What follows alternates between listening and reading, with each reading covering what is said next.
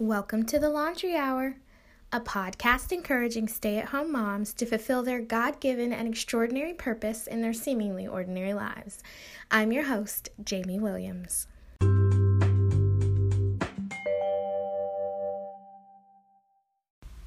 Hey ladies, welcome back to another episode of the Laundry Hour. If you are new, I'm so grateful to have you. If you've been with me for a while, I'm so grateful to have you. Either way, I'm grateful to have you. I am excited for today. I'm excited for every day, honestly, that we get to talk about God's Word and be encouraged and think about how He wants us to live extraordinary lives, even though it seems like we're living something, ordinary in the mundane of staying home and being moms and wives and homemakers. I think there's something beautiful that we get to do. We get to help our husbands, we get to mother and train our children, and we get to love other women around us. We have such a big ministry and a call, even though it may not seem like it. So that's why I get excited every time we get to talk. And I'm also excited because we're going to talk a little bit more about loving the church. 2 weeks ago, we talked about in Acts 2, when the Holy Spirit and the truth of the gospel come together, the church is formed. Believers of Jesus Christ are born, and they gather, and they love each other. And we saw in so many scriptures in the book of John where Jesus talks about how our love for one another and our unity with one another is our greatest witness as a church. Our greatest witness. Obviously, us telling them about Him is too. But imagine what our telling about Jesus and then our living like Jesus does for people, It backs up the words that we've said. And so today I want to talk about just practical ways that we can love one another.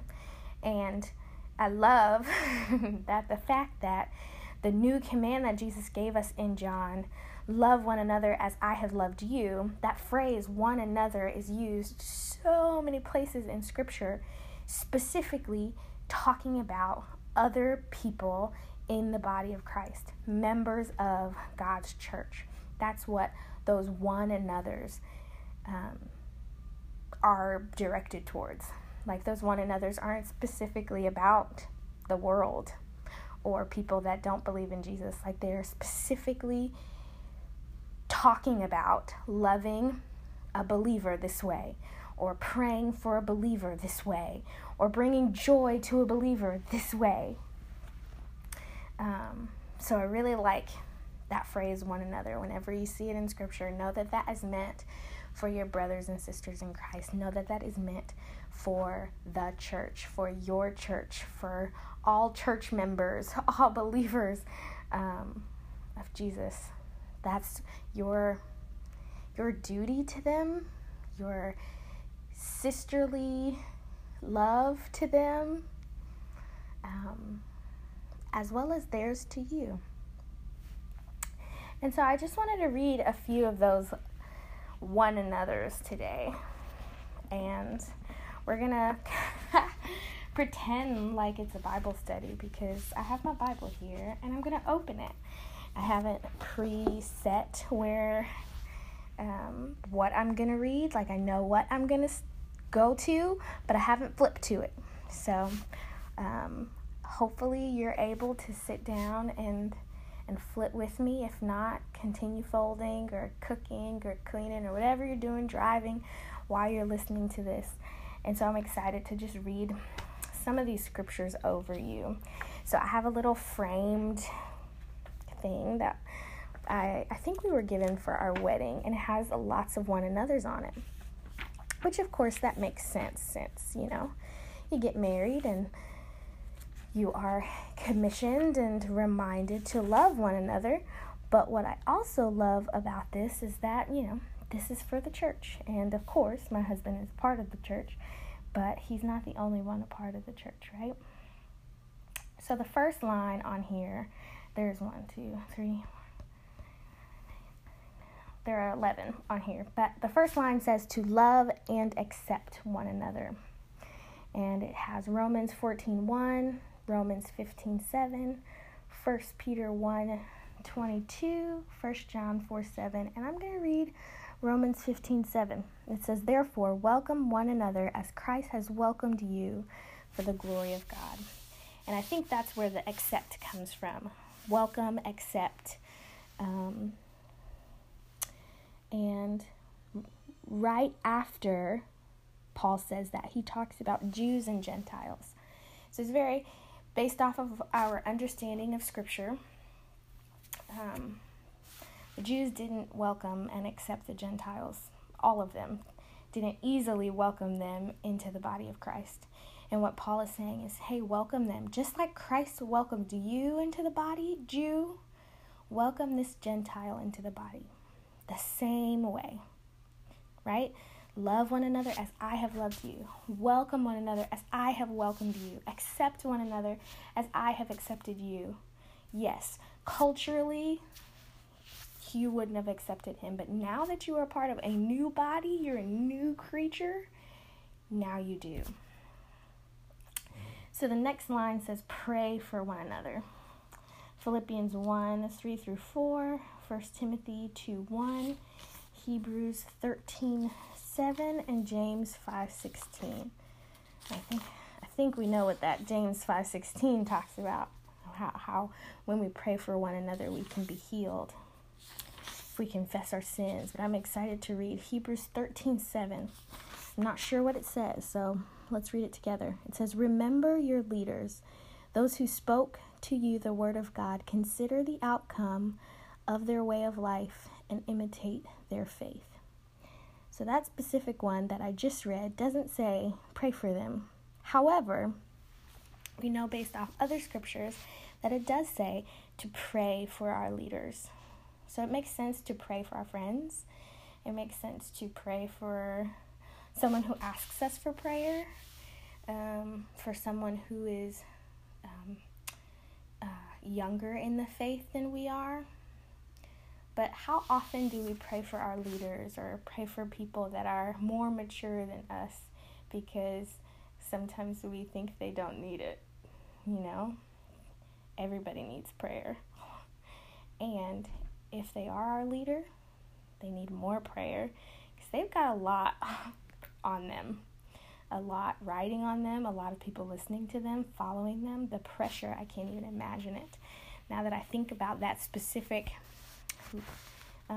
thought, I'm even thinking about like praying for our husbands, because our husbands are the leader of the home. Like they have a lot of pressure riding on them, a lot of people looking to them. They need our prayers. Yeah. And how loving is it to pray for someone for the things that you know that they need, but also the things that you don't know that they actually need necessarily, but things that you can assume, perhaps. I know that I always feel encouraged when people tell me that they're praying for me, or when I hear someone praying over me, especially when their words are like spot on. Like it just encourages my heart in such an amazing way. I love it. Okay, the next one is tell the truth to each other. It says Ephesians 4:25, Colossians 3:9, 1 Peter 2:1, and 1 Peter 3:10. And I think I'm going to read the Ephesians one. I remember what that one is off the top of my head, and I think I want us to read it. 4:25, it says, therefore, having put away falsehood, let each one of you speak the truth with his neighbor, for we are members of one another. So, Paul uses the example of a body when he talks about the church, that we are members of one another. That one is a hand, one is a foot, one is an eye, and all are necessary, all are important. We work together. We can't all be eyes, we can't all be feet. Like we have to be the specific member that we are, but we are members of the same body. And Christ is the head of that body. And so if we are members of one another, telling the truth to one another is interesting. In this verse, he says, therefore, having put away falsehoods, basically, since you've put away falsehood, let each one of you speak the truth with his neighbor. For, which is kind of like a because, we are members of one another. So because you are members of one another, tell the truth to each other. Why would you lie to your eyeball? Why would you lie to another part of your body? Because guess what? That's going to hurt you. You know, like, which I don't understand, but smoking. Why would you smoke? That's going to hurt your body. Why would you drink? That's going to hurt your body. But I can talk about myself. Why would you eat French fries? That's going to hurt your body. Like, really, like, it's going to harm your body rather than help it. Why would you do that? Like, if we think of each other as a member of ourself, that what we do to them, like, will in turn affect us, maybe we will think differently about how we operate with members of our body. We will treat them better because we know without our pinky toe, we have no balance and we fall over. We know if we get a paper cut in our finger, like, everything hurts. I have a paper cut right now and it's getting better, but like, everything hurt for like a week, cutting food, doing my hair, picking up our girls. Like, it was crazy. Everything. Which leads us to the next one, which is to be kind to one another. Zechariah 7:9, Colossians 3:12, 1 Thessalonians 5:15, or bring joy to each other. Being kind and bringing joy rather than being strife and division and anger. Like, obviously that hurts them, but it in turn hurts us if we think of ourselves as members of one another. So I'm going to go on to serve one another. Acts 20:35, James 1:27, 1 Peter 4:10, and 1 Peter 5:5. Since there are two in 1 Peter, I'm going to read those, if that's all right with y'all. My little girls are awake, so if you hear them, hope it's okay. So 1 Peter, what did I say? 4:10. Okay, that one says, as each has received a gift, use it to serve one another as good stewards of God's varied grace. So not only are we members of one another, but we have been given a gift by the Holy Spirit for one another. Like, our gifts, which I knew this before, but like, when I think about it, it like totally changes how I think about my gifts. But like, our gifts were specifically given for the body of Christ, for the church. Like, God did not give me a gift of encouraging or understanding scripture or being a connector of people just for me to use that to make myself look cool. He didn't give it to me to use it in the world. No, he gave it to me specifically for his body. Like, so I should be using it in ways that help his body. Like, if I'm not, then I'm not using that gift properly, which he could then take it away. And then 2, I'm totally missing the point of why I have it. Like, our gifts are to be used to serve one another. And whatever gift God has given you, use it to serve one another, the body of Christ, the church. Serve one another. 1 Peter 5:5 says, likewise, you who are younger, that's the same one? Yeah, 1 Peter 5:5. Likewise, you who are younger, be subject to the elders. Clothe yourselves all of you with humility towards one another. For God opposes the proud, but gives grace to the humble. So rather than serve one another as the phrase, in my version it says being humble toward one another, which is interesting because what is a servant? What is a servant? A servant is someone who is humble. Like a servant is someone who has lowered themselves to put you higher, I guess. Like Jesus came to serve. Jesus, the Son of God, the King of Kings, washed the disciples' feet. The lowliest task known to man, he did it. And he said, now I want you to do this. The greatest among you will be the servant. The greatest among you is the humble one. We should be clothed. Clothe yourselves, all of you, with humility. We should be clothed with humility. We should be known as servants. Not known as, the speaker or for example, we shouldn't be known as the encourager. We shouldn't be known as the podcast host. We shouldn't be known as the mom who hosts all the great parties. No, we should be known as the servant. We should be clothed in humility. Because that is really what's going to help us to love one another like Christ has loved us, because he clothed himself in humility. He was the servant. He served us. He was patient with us. He comforts us. He forgives us. Come on, forgiving one another. Let's read that one. Okay, there's Luke 6:36 through 37, Luke 17:3 through 4, Colossians 3:13, and 1 Peter 3:9. Since I'm in 1 Peter, I'm just going to read 1 Peter 3:9. It says, finally, all of you have unity of mind, sympathy, brotherly love, a tender heart, and a humble mind. Why do I like that? It doesn't say forgive, but it says having unity of mind. It makes me think of how we're called to have unity, because if we are one body, we should have one mind, right?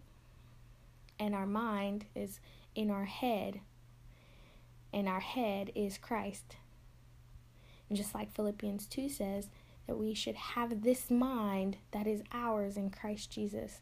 So every believer should have the mind of Christ, thinking like Christ. How did Christ think? Christ thought humbly. Christ thought lovingly. Christ thought sacrificially. Finally, all of you have unity of mind, sympathy, brotherly love, a tender heart, a humble mind. Those look like Jesus. Does that not look like him? He was tender and humble. He loved. Oh my gosh, did he give us sympathy and comfort and compassion? And yet we look at others with anger and I'm better than you and they didn't listen to me and I don't need them. I'm being dramatic, but Jesus never looked at us like that, ever. So even the fact that we look at people like that, even once, says that we are not loving like he did. Lord, I pray that we would have a unity of mind, compassion and sympathy towards one another, brotherly and sisterly love, tender hearts, humble minds. Lord, let us be clothed in humility, clothed in tenderness and compassion, where we can say, forgive them, for they know not what they do. Only a true servant could say that on the cross, And I understand that we have a long way to go. I get it, and I get it. But that is our goal. Having unity of mind. Lord, give us the mind of Christ, that we may think like a servant, act like a servant, become a servant in our inward being. It says, be generous with each other. And then I'm going to go to the last one where it says, honor each other. And I want to read Romans 12:10. I don't know if you know that one, but this is probably one of my, I guess I could say one of my favorite verses. I don't do it well, but I would like to. So it says, love one another with brotherly affection. Outdo one another in showing honor. Outdo one another. So I'm not really a competitive person, but there are people out there that really like to compete. And rather than competing to be better than them and put them down, if you can still be competitive. God's not saying don't be competitive. He's just saying compete at showing honor. Like, be better at showing honor than them. You know? And honoring people is like, oh, yes, let's look at them. Let's love them. Let's serve them. That's going to make them feel so good. Don't people love to be honored and recognized and appreciated? Yes, yes, yes, yes, and yes. And if this is your body, you're going to want to love it. You're going to want to love it. You should want to love it at least. Which makes me think about how Paul talks about marriage in Ephesians, if I can remember how to turn a page in my Bible. I have used my Bible app so much that, like, my fingers are like, how do I flip a page?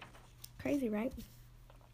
But I think about, in Ephesians 5, it says in verse 28, in the same way, husbands should love their wives as their own body. He who loves his wife loves himself. For no one ever hated his own flesh, but nourishes and cherishes it, just as Christ does the church. Oops, because we are members of his body. Now, just as Christ does the church sounds very much like love one another as I have loved you, right? Okay. So, Christ, the perfect husband, loves his church, his wife, as his own body, because it is his own body, and we are members of his body. And what does that mean? He doesn't hate his own flesh. He nourishes and cherishes it. So that means for us, we should be nourishing and cherishing other people in the body of Christ. We should not be hating them. But the exact opposite, we should nourish and cherish it. And here's why. Here's another reason why. Because he who loves his wife loves himself. So he who loves the church loves himself. I'm going to say that again. He who loves the church loves himself. Because we are members of that body. If you love your body, you will nourish it and cherish it. You will put good things in it. You'll protect it from harm. You will care for it. He who loves the church loves himself. Can I pray over you? Father, I understand that there are some listening that have been hurt by the church. I understand.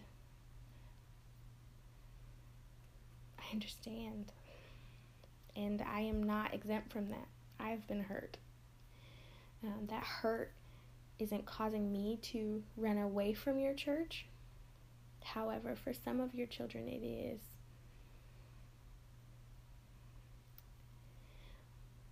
But I think you want to remind us that just because people do things wrong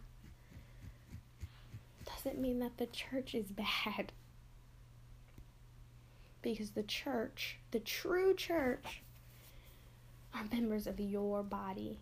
People that love you and know you and want to know you. And there are people in the body of Christ that truly do love one another, that serve them, that are kind to them, that forgive, that honor, that pray for.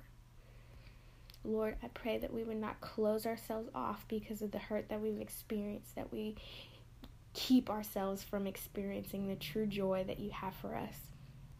Because just like a bad relationship, we can be so angry at the man who hurt us that we miss out on the good one that you have for us. Because not all men are dogs, and not all church people are dogs. So help us, heal us. You say in James 5:16 that if we confess our sins to one another and pray for one another, that we would be healed. Maybe we need to start confessing that we don't love God's church. And then we pray for hearts to love it, that we may be healed from the hurt.